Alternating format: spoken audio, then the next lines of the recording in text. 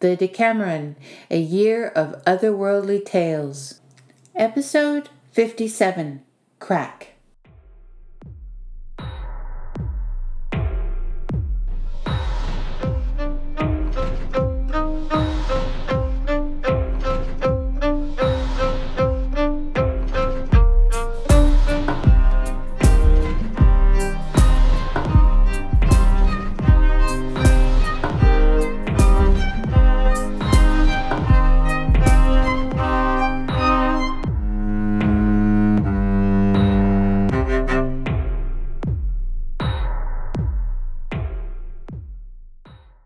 Moot, you can't do that, Lucas protested. Jack gave up everything to try and help, Isabel pleaded. He designed a way to keep my brother at bay, but it isn't deception or a lie. It's a program that in Owen's case amplifies the volatility of cryptocurrency and the other markets that he's heavily invested in and introduces uncertainty at random intervals, specifically for him. Good fortune and bad. He's a man no longer able to depend on the shine of his coin, that's all. Don't you think that for a man like your brother that's enough? His whole sense of reality is regularly broken, Moot replied. When his fortunes fail, it seems hard, yes, Isabel conceded. Diarmid shot her a warning look, knowing the centuries of knowledge that lay behind Moot's ability to argue. Moot was the universe's most effective devil's advocate because it didn't believe in good or evil, but had all the precedents of civilization at its fingertips. Moot could lay out all the arguments and win them from any angle. Jack may have made Owen's life by turns a bit more financially fraught, but I know that by doing that he saved mine, she finished. And by creating a world for Baba Yaga, he gave her a choice that left her with a whole lot more than she would have left anyone here, Lucas cut in. And it was a choice. She didn't have to enter the realm inside the egg. She thought it was a quick getaway back to her time and place, and as she lives day to day in the realm, she won't know her universe is contained within a shell. It's not an empty prison reflecting her captivity back to her like Koschei's soul egg. It's her world made for her. Exactly as I said, Jack built a world intended to deceive. He built a world around a lie, Moot agreed. He built a world around a story, Vasily said. In fact, with Lucas and my help, he built a world around all the old stories that featured and glorified the witch. Her golden dark age, if you will. Not deceit, my friend. Deception at worst, illusion at best. Both things she excelled at and used unashamedly on whomever she chose. Vasily continued patiently. Jack created something to contain the witch and her power. She wasn't diminished or thwarted at all. What you are proposing condemns Jack to eternal exclusion from the place he knows as his true home. Tiring of the high philosophical and moral arguments almost instantly, Koschei said simply, "Let him win his way home, or earn it." "What are you thinking?" Moot asked. 2 payments, one for each apparent violation. You set the terms. After the full price has been paid, he gets to go home. Lucas whistled softly in admiration for Maria Morevna's general. Koschei didn't stop at ordinary horse trading. He could move Trojan horses full of battle-ready troops and make the whole transaction look like a pony ride. Deal. First he tells the story, something I haven't heard. That's impossible. Diarmid had removed his battered hat in frustration and began kneading the much-abused brim with wringing hands. Not necessarily, Uncle. Moot doesn't know all our stories. I can keep it in the family, I think, Jack responded. Oh, lad, I never thought Moot would try and keep you here, not after what you had to learn about your past, though Isabel was right to tell you and as fair in her treatment as the transgression allows. So I'm Thomas the Rhymer, however many times removed, and a few drops of high elven blood still sing in my veins on my mother's side. Is that right? Jack asked softly. More than a few. Your mother is a queen in her own right, his uncle affirmed proudly. I always thought so, Jack smiled. Make it good so we can make it home, the immortal implored Jack. You're worth 1,000 of your true namesake and like a son to me. I know, Jack whispered back.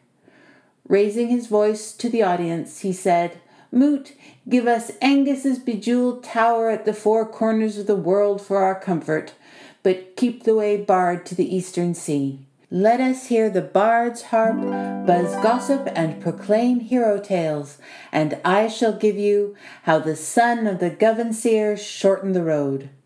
Let there be giants, Vasily breathed. Jack winked.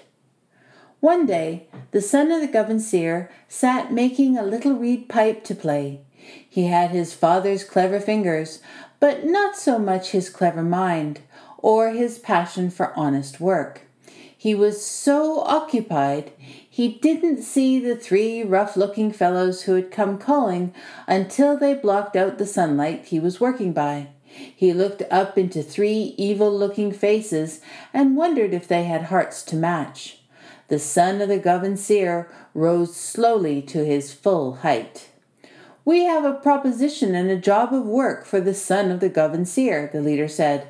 Our king in the land under wave has something he needs doing that only the son of the ever-living smith could do. I'm his son, came the reply. Then you have the wisdom of the 3 worlds in your hands, and you must come with us, they cried.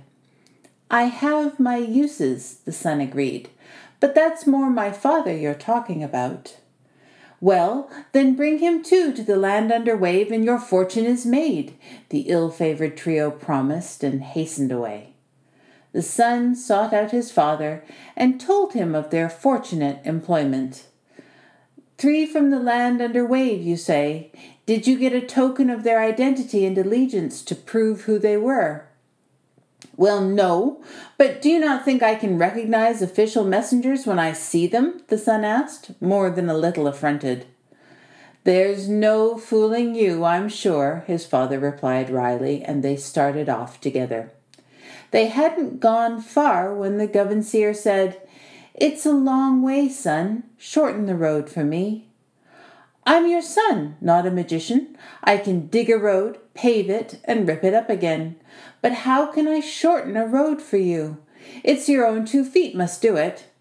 Well, if you can't even do such a simple thing for me, how can you expect me to come on this mighty adventure with you? And his father turned around and stomped off home again. The son of the Govenseer sat down there in the road to puzzle out how to shorten it. After some time, he looked up to see an old man working in a green, grassy field. He seemed to be laying out hanks of white wool to dry, and his back was bent nearly double in the effort. The son was a kind-hearted lad, and though he never went looking either for trouble or labor, he felt he shouldn't let the old man carry on so alone, and he got up to help him. The old man straightened up, and the young fellow saw that it was Mananawan, god of the sea, and he wasn't working in the field. He was topping waves with sea foam.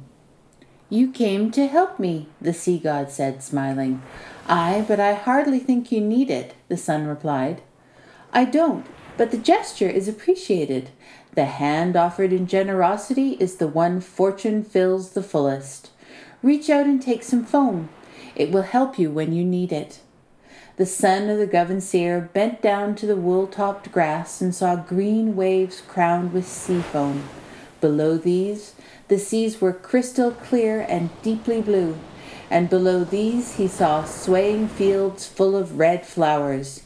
He scooped up a handful of foam, and it became a twist of wool as he stood to thank the Lord of the Sea. But Mananawan was gone, and he was there alone in the wind-blown grassy field. He tucked the wool into his shirt and went home to his wife. He showed her the wool and explained how he came by it.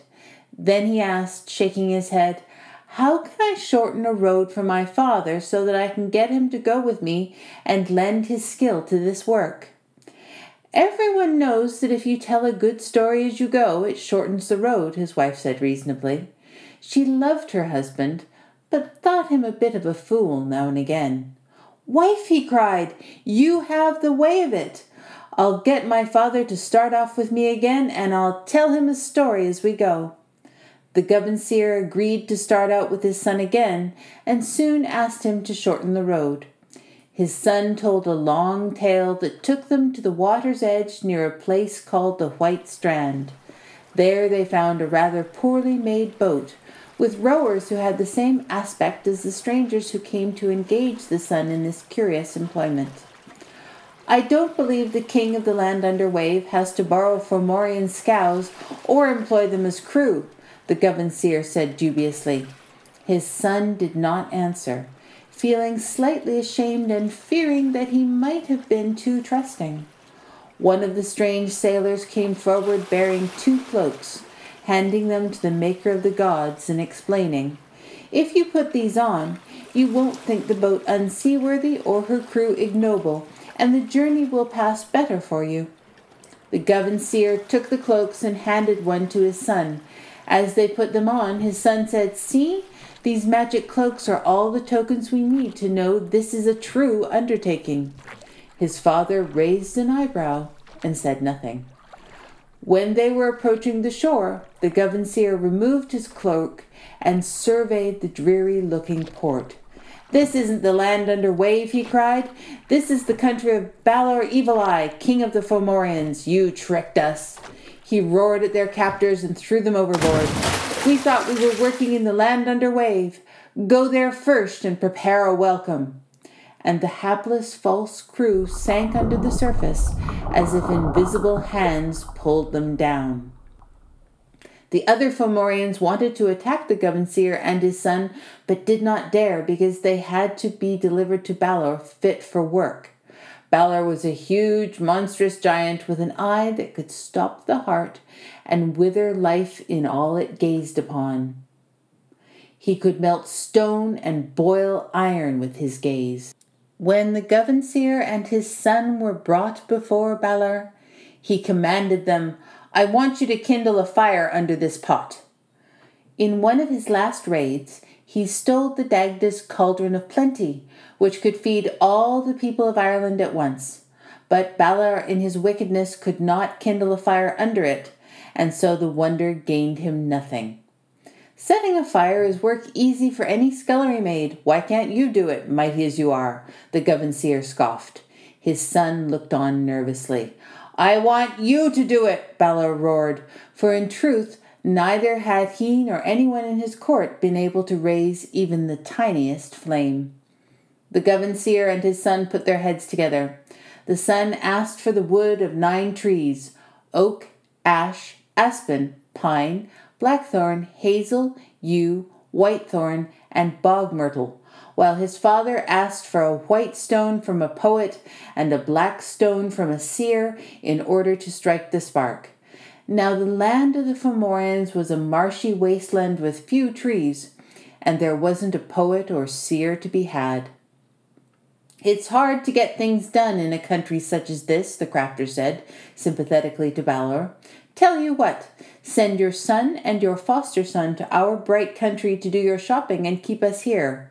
For a moment, a shadow crossed the Governseer's face as his son reminded him that he should send 3 on the journey, 1 to keep the way, 1 to keep the goal, and 1 to keep the luck of the undertaking.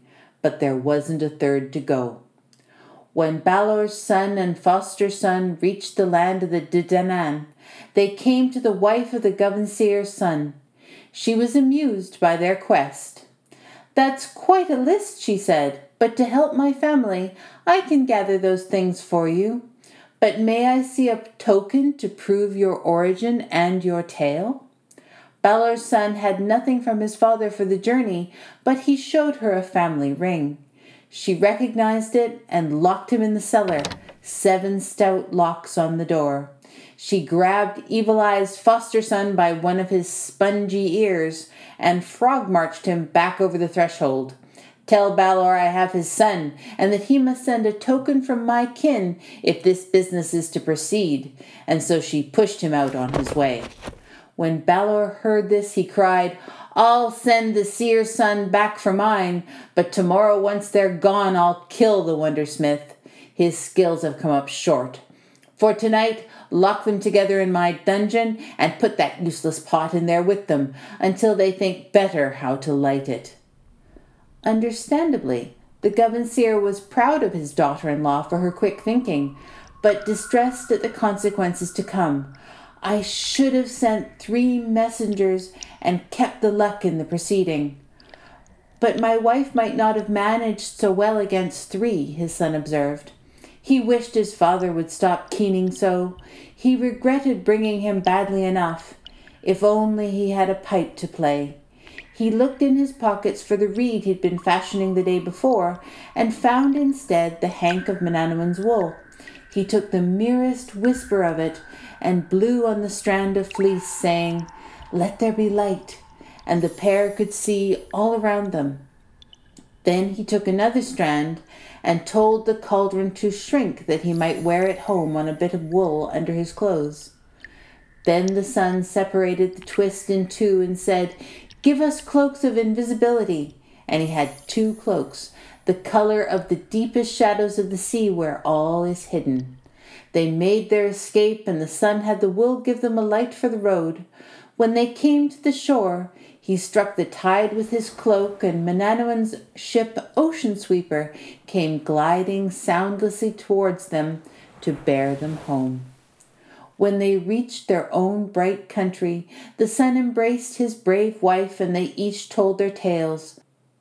The son took off the tiny cauldron from about his neck and bid it grow to full size, while the wife provided the 9 kinds of fuel and the black and white stones for flint that the Govenseer needed to kindle the fire under the pot. Then he announced a feast, inviting all the good folk of Ireland and Balor's son as well, that he might go home to his father and tell of the hospitality he received. And ever after that, the son of the Govenseer had the skill to shorten the road, and his tales were as much prized at his father's feasts as the food from the cauldron of plenty. Jack bowed to applause and cheering. Diar had a tear in his eye. "The first forfeit is paid," Moot agreed. "What is the second?" Jack asked. "I want the Decameron." "I put the code in the Common Asset Library already," Jack said. "Help yourself." "I want to be the sole owner." Jack removed the Decameron's code from common usage, no one had found it yet, and transferred it exclusively to Moot. "The Undying Lands will welcome you," Moot affirmed. The company hugged Jack in shared relief. "One last thing. Your swords of light. Leave them here." Jack, Lucas, and Isabel took the blades from their inventory. Moot placed them at various archways in the Vale, leading to fairy and other magical lands. The swords appeared to go out. "Unlike the silver tokens in your tales, the swords will stay dark if all is well. If they burn like signal beacons, know you are recalled to the defense of any of the realms. The command center is here. Their stories are yours to find and defend." Jack, Lucas, and Isabel bowed, then took a tearful farewell of the old guard. Koschei was going to seek out his beloved Maria. Diarmid would bring Jack to see his mother, and then leave him to re-enter Fairy to seek his birthright among her people. Isabel had defended her thesis to considerable scholarly acclaim, and she had several publication offers. For the moment, though, she would let that chapter of her life close. She and Lucas were going to search for the fairy folk in Scotland and Scandinavia as a first adventure together. Vasily would stay at the college for now, but Professor Lyle was advertising for an assistant for a research trip in his final sabbatical year.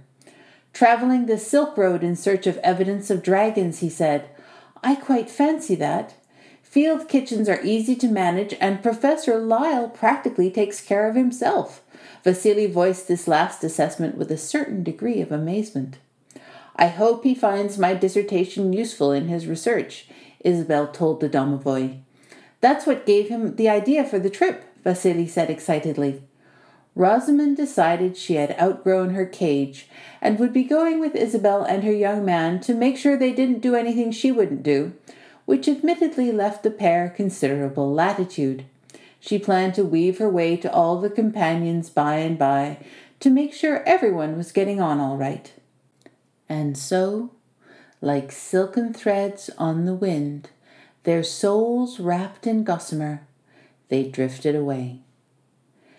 At a place where Middle-earth and Tir na Nog bordered each other like never-ending tales, a woman sat outside her tidy little cabin in the morning sunlight, brushing long coppery hair that not so long ago had been shot through with silvery gray. She was singing an old ballad, but she fell silent as her eyes went dark, before she had time to scream. Warm hands lifted away from her face, and she turned to look at that which she had ever loved most in all the worlds. "Hey, Ma, I'm home," he said. Moot was left alone in the vale with the Decameron. This bit of code was a keeper. Maybe in time Moot would call together another group of storytellers. The archivist pressed the hotkey several times, remembering the stories told as each card was revealed, and started playing solitaire. Meanwhile, in an eternally burning tree in the vale, as the stories whispered their magic, a stone casket shifted.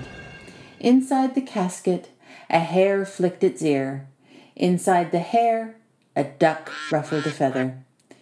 Inside the duck, there was an egg.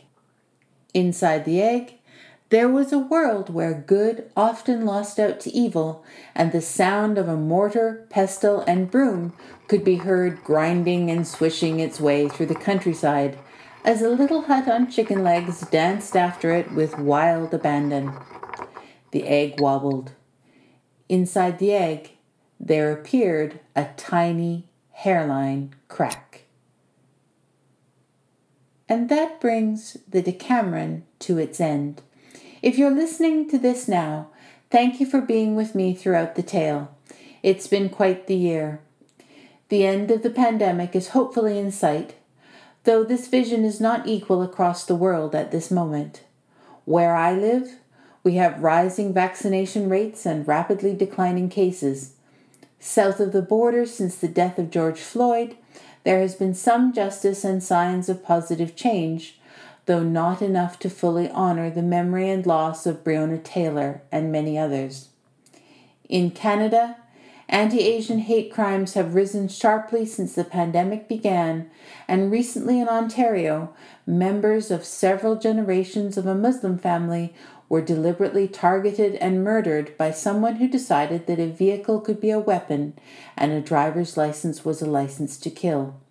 Sometimes I think I tell fantastic tales because even the darkest recesses of my imagination cannot rival real life.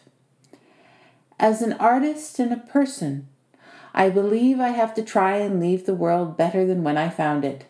I hope my year's worth of stories has been entertaining. I tried, even through the medium of fantasy, to draw attention to issues that did not go away during lockdown: the plight of immigrants, domestic abuse, and the loneliness and isolation experienced by many. A year on and restrictions largely lifted, I still have what many would consider a very personally restricted life. In fact, other than chats with members of my immediate family, creating the story every week has been my main foray into artful conversation. But I'm still here telling my tales, and I gratefully acknowledge the grace of this gift. Recently in Saskatchewan, 751 unmarked graves were discovered on the site of a former residential school. Another 182 unmarked graves were discovered in southeastern British Columbia. Even closer to home in Kamloops, The remains of 215 First Nations children were confirmed in an orchard within the grounds of another institution that operated until almost the turn of the 21st century. As a person, a mother, and someone who suffered what might be called casual physical and mental abuse, though no such treatment is ever truly casual, at least not in its lasting effects, as a disabled child from those institutions and adults who were supposed to have had a duty of care over me, in my heart a quote from Shakespeare's Julius Caesar rings true. "Pardon me, thou bleeding piece of earth, that I am meek and gentle with these butchers." For me, right now, there are no other words, and all I can do is listen. But the stories of those survivors who can share must be heard, for they are the only ones who can speak down the generations for the silenced innocents. Coming back to this project, and at the risk of giving away my secrets, I can reveal that the Decameron is a real card shuffling program, designed by my husband, who also did the sound effects. I hope you found the soundscapes evocative. I ran the Decameron and told the tales as the cards fell. My only parameters were I wanted a spread that started with Baba Yaga and ended with Jack, who was in some ways the most challenging character to develop. Any inaccuracies or mistakes of pronunciation are entirely my own. Any messing with traditional tales was deliberate, since I see stories as living things, and sometimes I changed endings to allow for new beginnings. Unlike Sir Walter Scott and other venerable dead white male editors, I don't see these changes as canonical improvements, just open possibilities, roads I laid so I could shorten them. As to the origins of the evil eye revealed in the tale of Licho, and the phrase red herring as deriving from the Russian story of Amelia and the Pike, I confess I just shamelessly made that up. If you fell for it, such is the suspension of disbelief, and in my defense, I hope you'll agree I didn't let you fall very far. I also apologize for not being able to stick to 10 minutes a week. It soon became clear that I was telling tales each week as well as the larger story of the characters, and I just can't talk that fast.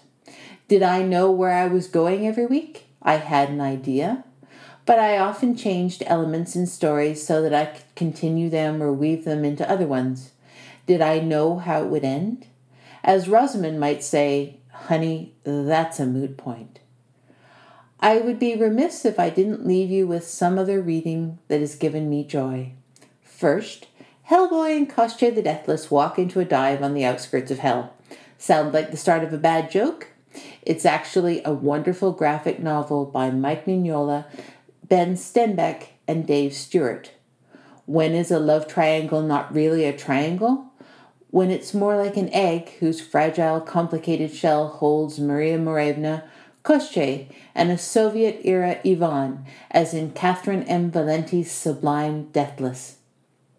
And the best portrait of Baba Yaga in modern fiction is still Orson Scott Card's Enchantment, the Russian tale of Sleeping Beauty set between a fictional Dark Ages kingdom in present-day Ukraine and 1990s upstate New York.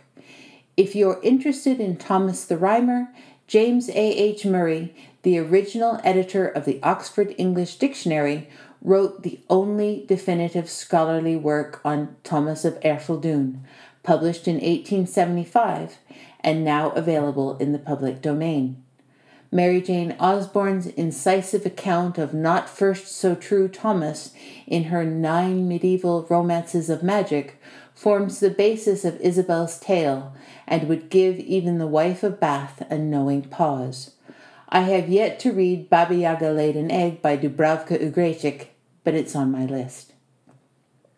Originally, I had hoped to introduce an element of audience participation into the stories to let listeners vote on the direction of the tale for the following week.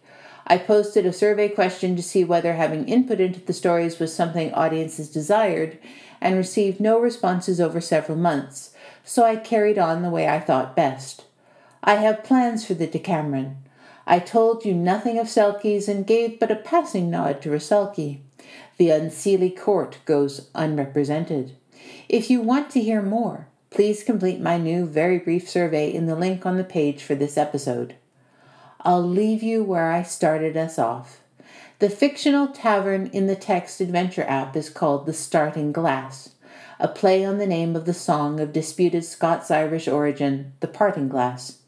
In an uncharacteristic fit of possibly sober humility, Robbie Burns was reported to have said of this song that it was nae his, but he wished it was. He improved the lyrics accordingly. My favorite rendition is by Lorena McKennett and starts thus.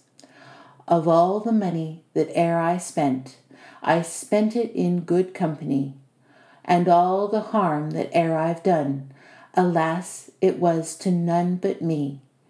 And all I've done for want of wit, to memory now I can't recall. So fill to me the parting glass. Good night and joy be with you all. Thanks again for listening. The Decameron, A Year of Otherworldly Tales, is an original work by Shauna Kozar, all rights reserved. Shauna gratefully acknowledges that she lives and works in a beautiful, storied place, the ancestral lands of the Snuneymuxw First Nation, and that she crafts her tales thanks to the support of the Canada Council.